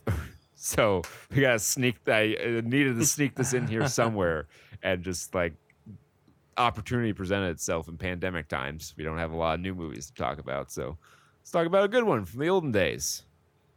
So I'll kind of take a back seat and interject things here and there, and I'll let you guys talk about it more, because my feelings on this movie are well known. Fair enough. I feel that this movie was, I think the best word I would use to describe this movie was either protean or potential. It's a fine movie. But looking at T2, seeing T2 first before this, it's just clear to me in my head that things weren't locked down in terms of what they were gonna do with it. Like for example, Arnold he's a good guy in the second one, and that makes so much sense when I see him in the first one. Because he's ostensibly the villain. He's ostensibly a horror monster kind of thing, but he's just cool. He's just kind of cool. Yeah, right from the get-go. I say get-go, not like the beginning of the movie, but more his first interactions with people. Like he's meant to be. He takes on that cool jacket. He's in that stylized. So he's not your average movie monster, which is really interesting, because I liken this completely like a horror movie. It had a lot of the same tropes, had a lot of the same tense and suspenseful moments where you have this unstoppable force that is just constantly moving towards you, which is what you see a lot in like older horror movies like Friday the 13th, Nightmare on Elm Street, Alien. Yet it's shot like a horror movie, but it has a lot of the tropes as like an action movie, whereas, he's shooting back and they're having these big, gun battle scenes. You don't see a lot of those in traditional horror movies. And right from the get-go, you also think that he's a cool character, because he's Arnold Schwarzenegger. He's this big buff guy, and you don't know a whole lot about him at the, seeing this first view, if you've never seen anything like it, you're like, okay, this is, I don't know what he is. He's this unstoppable force, and then you find out later he is machine. Yeah, it takes. And I was also in the market of, I saw T2 before this, and this is the first time I've ever seen Terminator, and boy, were the CG and the special effects did not age well, and that's nothing really like super against the movie. The movie was made in 1984. Yeah, and we were trying to find certain movies that could liken what kind of special effects did they have access to, and like Ghostbusters came out around that time, Friday the 13th, Nightmare on Elm Street, Empire Strikes Back was the year before. What was it? Yeah, Empire Strikes Back, I think, was Empire Strikes Back. Yeah, 83. Okay, so they had like some special effects. So you kind of see, okay, yeah, some of this was like lower budget. If Empire Strikes Back can make a whole movie where there are spaceships flying around and they look fluid, then there's no reason for the first scene in this movie to look the way that it did. Well, but they just didn't put enough money into it. Yeah, I think. it's although I will say he looks a little scarier when he is an animatronic face. He looks a little more like that robot. Then I like that scene where he's in the mirror. He takes off his glasses. He pulls out his eye, which is quite good. Yeah. It's quite riveting. If you've, although we'll talk about this later. In the context of the modern day, I would also describe a lot of this movie as quaint. But that's a little later. He takes off his eye. He takes off his head. He's cleaning that up. and it's the animatronic face. And I was like, ooh. And then he puts his glasses on and it's back to him, and you're like, ah. I mean, it's important I have a keen eye. keep in mind that at the time, James Cameron was an unproven director. Like, his biggest success before this, like the biggest movie he worked on, was Piranha 2. And in fact, that's where he came up with the idea for this movie. He had like food poisoning or something, and it gave him a crazy dream where he was being stalked by like a robot skeleton with a knife, and that kind of gave him the idea for Terminator. And this movie was made for $6.4 million, which even adjusted for inflation is a little under $16 million in 2020 dollars. So that's like low budget horror movie territory. You know, we talk about budgets a lot in the follow up. So like, well, things like The Empire Strikes Back were a thing. That was the sequel to one of the biggest movies ever in Star Wars. So it had a lot of money could put into special effects. This was not as fortunate, but because of the success of this, when they did the sequel, they had all the money in the world. And T2 was, at the time of its release, the most expensive movie ever made. Which is why its effects hold up so well. Yeah, it makes me think of like Mad Max Fury Road, where people watched Mad Max, people knew what it was. But Fury Road just like, we're just going to put a big fucking topper on it and bring it up to the next level. So yeah, like we could start talking about I mean, things, this movie's like 40 years old almost. Look, spoiler alert, but like if you haven't seen it already, I wouldn't even say spoiler. Just like we're just gonna get into it. The first one of the main thoughts that was running through my head through this movie, just regarding the story, was it makes a lot more sense that this came about from a being hunted type of dream. That makes a lot of sense. I've had those dreams where you're like, there's just like, you know, like Mr. X from fucking Resident Evil 2, where it's just following you and it will not stop. It can't, nothing to do to stop it. That's scary. And I think Terminator has done a lot for the context and the sphere of movies at this point, where it's kind of like reading Shakespeare is boring. Like Shakespeare is cliche sort of deal, where it's so much of the vocabulary is inherited from it. Because like when I think about robot killers now, knowing what we know in 2020, you know, we're that, by the way, thanks Sarah Connor for killing the Terminator in 1984, so that we're not fighting Skynet right now. She saved us. But I think of like robots now, and I think of things like the what's that fucking anti-plane thing that's just a giant tube with a gun on it, and when it shoots it sounds like a fucking buzzsaw, and it pinpoints the plane's trajectory perfectly, and like it makes a decision in a snap second, goes and it just annihilates an entire array of, it can like wipe out a fleet of planes in a second. And you have like if you've ever seen machines making a precise movement very quickly, and then I think about this movie, and like the Terminator's got to walk up and he's got to look around at a reasonable pace, and he's got to aim, and it's all. And so my idea of what a modern robot killer could do is like way above what I see in this movie. You know, it didn't. So it made me think of it less as a robot and him as like a cool enforcer kind of guy. I like part of that too. Like I think they kind of did a decent job with the story and world building, combating some of the arguments with that. Like they couldn't send their most complex machine back because of how the time portal works. Like only organic things can go back. So I mean, Kyle even says they aren't too bright. And I'm not trying to like make a knock on it. It's like, if I don't know where people are at in terms of understanding robotics in 1984, like the common man. How much did they know about robots? Mm-hmm.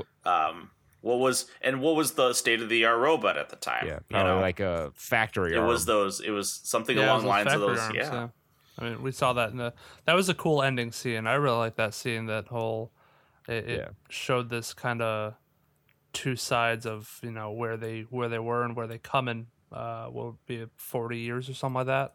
Yeah, 40 years later, it goes to this. I feel like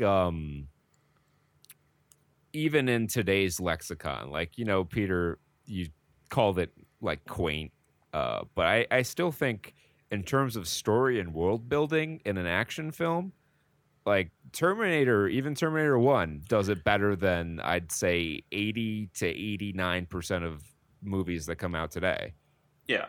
By quaint, I literally meant the robot killer that was portrayed in this movie. But as a thing that has to walk and drive and look things up in a phone book. They explained that, but when I saw, I'm like, is to look it up in a phone book? But that's it's still. And I flash forward to like facial recognition, gait recognition, where they can see you from a satellite in space and they can fucking hunt you down wherever you are.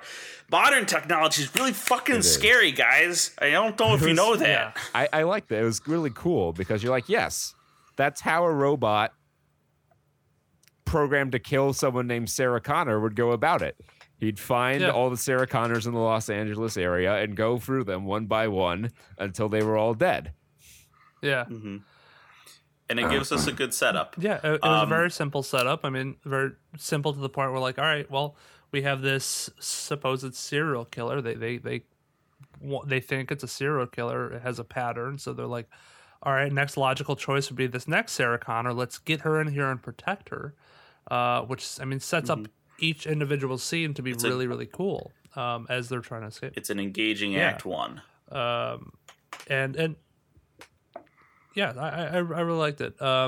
Maybe my only downside was the I don't know. I think they did an okay job with the exposition because they molded that in with flashbacks and explaining how the world was back then by showing you a little bit more. The movie I think had a lot to do. It had a lot of things that it had to accomplish, and it tried to explain this entirely new world in 40 years in just this small amount of time. So they had to fit a lot of exposition, and the way they did that was a nice blend of showing you in flashback scenes and also telling you, like, okay, we spotted them with dogs, and you see the dogs first. And you're like, why are they there? And then you're told, oh, okay, all right. I'm waiting for the dogs comes to go back crazy. several times when they're at the motel. There's a dog out front, and that tips them off that the Terminator's there. And then at the end, Sarah Connor has a dog with her, so she can be good payoffs, be protected. Yeah, it's good little nods like here and there. It's also small things I noticed throughout the movie that they kept on. They kept up with like continuity. One of the first things I noticed was they mentioned that he's real flesh, real blood, real hair, just around a metal skeleton. And one of the things they showed that was when he blew up the car. And then the Terminator jumped through the fire on the car. He burned off his eyebrows. Yeah. And he didn't have eyebrows for the rest of the movie. Now, it made him look surprised at all times, which was weird, but, they kept up with it. It made him look a little scary. Not to say that people without eyebrows are scary, but in the context of he's also a ruthless killer, you're like, oh, he's getting less human. Yes. He's getting a little less human. And it's a natural build-up. To the reveal of, I will also say we were talking about showing and telling before we get off of it too far. There's the scene where they're in the car and Kyle is explaining it all to Sarah. And normally, I'm maybe they could do it if I'm interested to see what this James Cameron would do with present day James Cameron's money and what he would do differently. But anyways, so there's the scene where they're in the car hiding and Kyle just fucking dumps the entire lore of the future onto Sarah. Dump. Now, part of that's like, okay, it's an exposition dump. But I think they adapted it well because then she has to go to the police station, and the fact that we don't see any of it disconnects us from how real it is. It plants that seed of doubt. You put yourself in Sarah Connor's shoes where she just heard him just say all this shit to her. like talk about these robots and these things, and the focus is on them, their conversation, and not on what he's actually showing her or what we're actually seeing. So when you hear him, like you hear him talk about all this stuff, and maybe you're like, okay, I get it because I saw there's a metal man here, so I totally believe him. But then they take him to the station, and you repeat that in the context of now he's in a witness room and a psychologist is interviewing him, and it all sounds really fucking insane. Yeah. Like, I think that's a nice little trick. That's a neat little like we know move. that it's true and real because as the audience, we see the future in the beginning, and we see, the Terminator come back, and that he is in fact a machine and all that.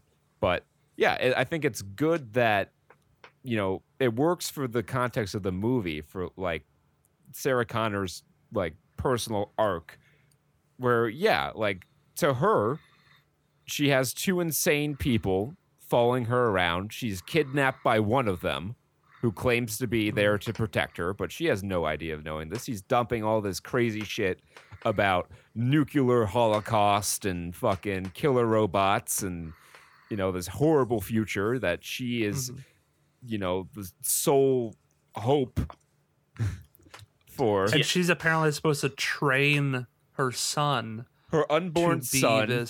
Unborn son. Yeah. Imagine getting told that you have to train your unborn son to become a war hero, and and you become a war hero, and you're like, no, I'm a fucking 40 years. I'm a waitress. Yeah, I'm a waitress at a diner. I'm just your average person, and I liked a lot of the parts about all that, giving that counterpoint between the psychologist and the other cops. It's like, okay, you can sympathize where they're coming from because they're hearing this for the first time and they're like, this is fucking ridiculous. And then they rationalize it for her. So they get her on their side to an extent. And she's like, how did he punch through the window? And these authorities are telling her, oh, PCP. Like, he would not even feel his broken bones. So that's something understandable. Drugs are just giving him crazy durability. Even though she's like, I don't think PCP helps with 5 shotgun shells to the chest. But yeah, at the same time, we in the audience are like, no, you're stupid. Yeah. He's gonna come for you. And that's where you have the obnoxious people in the theater like, watch out behind you. Yeah. Night trap. The doctor, the psychologist, look right there. He's right in front of you. And I love that it's the same Dr. Silverman in the second sequel. Yeah. And he still doesn't understand her. It's not until he sees the T-800 and the T-1000 right in front of him that he finally believes that she's telling the truth. And it makes you wonder if he had waited like a minute and seen this car drive through the police station and seen the carnage and seen the man just shake off, just getting shot in the back by, an assault rifle multiple times. It's like maybe he would have believed that. Yeah. But also, while we're at the police station, this is also a good transition. I never understood the context of the "I'll be back" line. I thought it was just a generic like "I'll be back for you," asshole. But like, it's kind of a fucking comedy line where he's like, "Come back later, all right? You can't come in right now. She's busy. She's making a statement." He's like, he just fucking eyes up the entire security. He's like, "All right, I'll be back." And he fucking runs a truck through the police station. I laughed. I did not think that was like a comedy one-liner. There's so much like misconception because like I also thought the "Come with me if you want to live" was the Terminator line, but that's only from the second movie. Does he say that in T2? He does. He says it to John Connor. Okay. Oh yeah, and that's why, like one of the reasons why, and it's tough to appropriately convey this, which is why I'm glad that when I'm watching it with Diane, we watched T1 first, because if you watch them in chronological order, it makes Terminator 2 so much more brilliant because you don't know who the hero of the story is until they collide. You know Arnold from the first movie as the bad guy, and you're like, oh shit, he's back. He's going to get John Connor. And then this other guy who's dressed as a cop, you think he's here to save him. And they play with your expectations based on what you know about the characters. And it makes it so much more brilliant how they've crafted that story. And one thing I never thought of, and I knew it just because I knew that, Arnold was the bad guy in Terminator 1. But it never really hit as hard as it should have in T2 when Sarah Connors first sees the Terminator coming back to save her, but she doesn't know that. So all she sees is this threat from 15 more years ago coming back to get her, and she's losing her goddamn mind. This nightmare is now finally going to get her. Yeah. And she doesn't trust him. And I'm like, why don't you just trust him? He's there to save you, obviously. But, I get it. You were chased down for, days. And he killed your mother. Your new love. He killed the father of your child. Yeah, So I totally get it now. I get it so much more. It resonates more with me is what I want to get at. On the other hand, there's a little bit of cheese in this movie. Gets a little cheesy. What? Would say some of the I get the love arc, but I didn't believe that love arc. I don't know. Hard, yeah. It was James Cameron's sappy Titanic. He was about to make Titanic soon. Yeah, he was going to make Titanic in 13 years. In a couple movies. Who knows? Maybe she was a virgin. Well, I understand. Adrenaline's a fucking hell of a drug. They didn't know each other long, but they were in a very intense situation. Oh, I don't even care about the scenario. Just the actual dialogue of oh, you poor soul, you're so hurt and alone. But it's just the dialogue choice. I was like, all right, fucking tighten it up there, Casanova. Yeah, and it is. Get another editor on this shit. It is a little odd that all their dialogue was just okay, here's how fucked up the future is. Here's what we had to do to survive. Here's how you survive. And him kind of teaching her more in a mentor role. And then he just dumps on her randomly when they're getting emotional, I love you. I had this picture of you and I would stare at it. That was creepy to me. I was like, oh, that's a little skis. Well, but it had to happen that way because of how the timeline is woven. John Connor had to make sure that Kyle Reese fell in love with Sarah Connor so that he could be born. Yeah. Yeah, because her Sarah Connor told John that Kyle Reese, you're going to have to send him back in time because he's your father. Which is weird because she's... Yeah. I mean, it doesn't, but it doesn't not make me wince when he, some of the lines he delivers. I mean, you have to figure, how much human interaction and romantic capacity has he had in his life? He's been fighting for survival the entire time. I also chalk some of it up to just 80s, because in the beginning with Ginger and her boyfriend... that fucking skeezy call he gives her, and it's the 80s. Everyone was fucking, language was foul. And when she left the apartment and she sees Matt and he spooks her, he goes in and he kisses her cheek. And, I don't know. I don't kiss Kristen's friends on the cheek when I see them leave. I don't know. It's you just don't do that. Personal boundaries. The kiss hello was a thing back then, but it's really not anymore. And neither is the peanut butter and ham mayo sandwich with celery. What the fuck was she making in that kitchen? The tall. Oh my god. My biggest issue with this movie was that we never really found out what happened to her pet iguana. The iguana. Pugsley? Yeah. Yeah. That was dropped. I don't. Does he come back in the second one? I do not recall Pugsley ever being in the second Terminator. Fucking set him up and then they just dropped him. Really thought he was a dog. Find out he's an iguana. Subvert your expectations. Yeah. There was a cute thing when I like the joke. It wasn't a joke, but it was like I see what you're doing. But I It's mean, clever when she's like, "Oh, I tricked you. You're talking to a machine." When she's on her answering I guess machine. that's the entire point of the movie. Subvert your expectations. You think a man is sent back in time to this man-looking thing is sent back in time to kill you, but he's not a man. He's not what you think it is. He's actually a woman. He's gender woke. machine, gender fluid machine. The T1000 is the gender honestly, fluid. I mean, It's a really, gender fluid alloy. when you think about it, Yeah, did shift What do you genders think several about it, times though? in that movie. he's non-binary. Gender is a gender fluid, machine fluid. So they're chased, they're pursued, they end up at a motel where they make some pipe bombs, and that's where the climax and some love. They make some pipe bombs and the savior of the future in the same evening.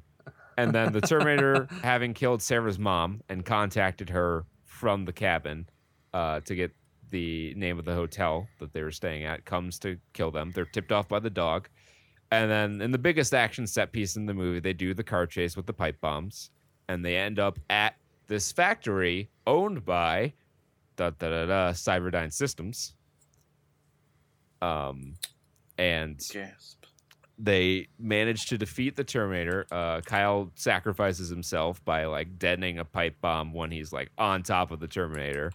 But it doesn't quite do the job. It's still crawling. Sarah had her leg fucking impaled by the explosion, so she's crawling away and manages to crush the Terminator in a hydraulic press. And she gets wheeled out of there. We have some kind of vicious animal. We must take care of it. Fucking. Well, that was 2016, right? It was hydraulic press channel, and we are number one. What memes. Yeah, but parts of the Terminator survive, and ironically, it's reverse engineering the technology, as we see in T2, that built Cyberdyne Systems up into the company that would eventually create Skynet. So it's funny when John tells Kyle to tell Sarah that the future is not set. You know, that's a bunch of bullshit, because all these events have to happen in order for the future to progress the way that it does. Yeah. Mm-hmm. They play it again in T2 with no fate but what we make. And they do, in my canon at least, avert Judgment Day in T2. And they now this makes me want to watch the newest one. Sort of. Basically, Dark Fate. Spoilers for Dark Fate. They kill John Connor in like the first 5 minutes with just another random Terminator that they send back, which doesn't make any fucking sense, because not only did they destroy future Skynet in T2, but the machines were losing. That's why they made the whole time portal in the first place. Yeah. It was a desperate last gasp. Act. That's why a lot of these other Terminator sequels don't work. Yeah. And they tried with Dark Fate, well, but they basically just shifted Sarah Connor to be this new girl, and then it was basically T2 changed slightly to be more woke, and it wasn't great. I don't think you can fit any more than the 2 time plots they had. You really can't. And T2 itself is kind of like loose. It's like, when did they send back this other Terminator, and when did they reprogram the other one? That's kind of like a fuzzy thing in the plot timeline too. But I mean, it works well enough, because it's like, okay, yeah, sure, maybe they held out for another few years and were able to send back another Terminator. But you know, Terminator 3, where they're just like, Judgment Day is inevitable. Here's 2 new types of Terminators, and then Salvation, which was less said about that, the better. Yeah. And then don't even mention Terminator Genesis to me. John Connor's a Terminator. What if Skynet was an app?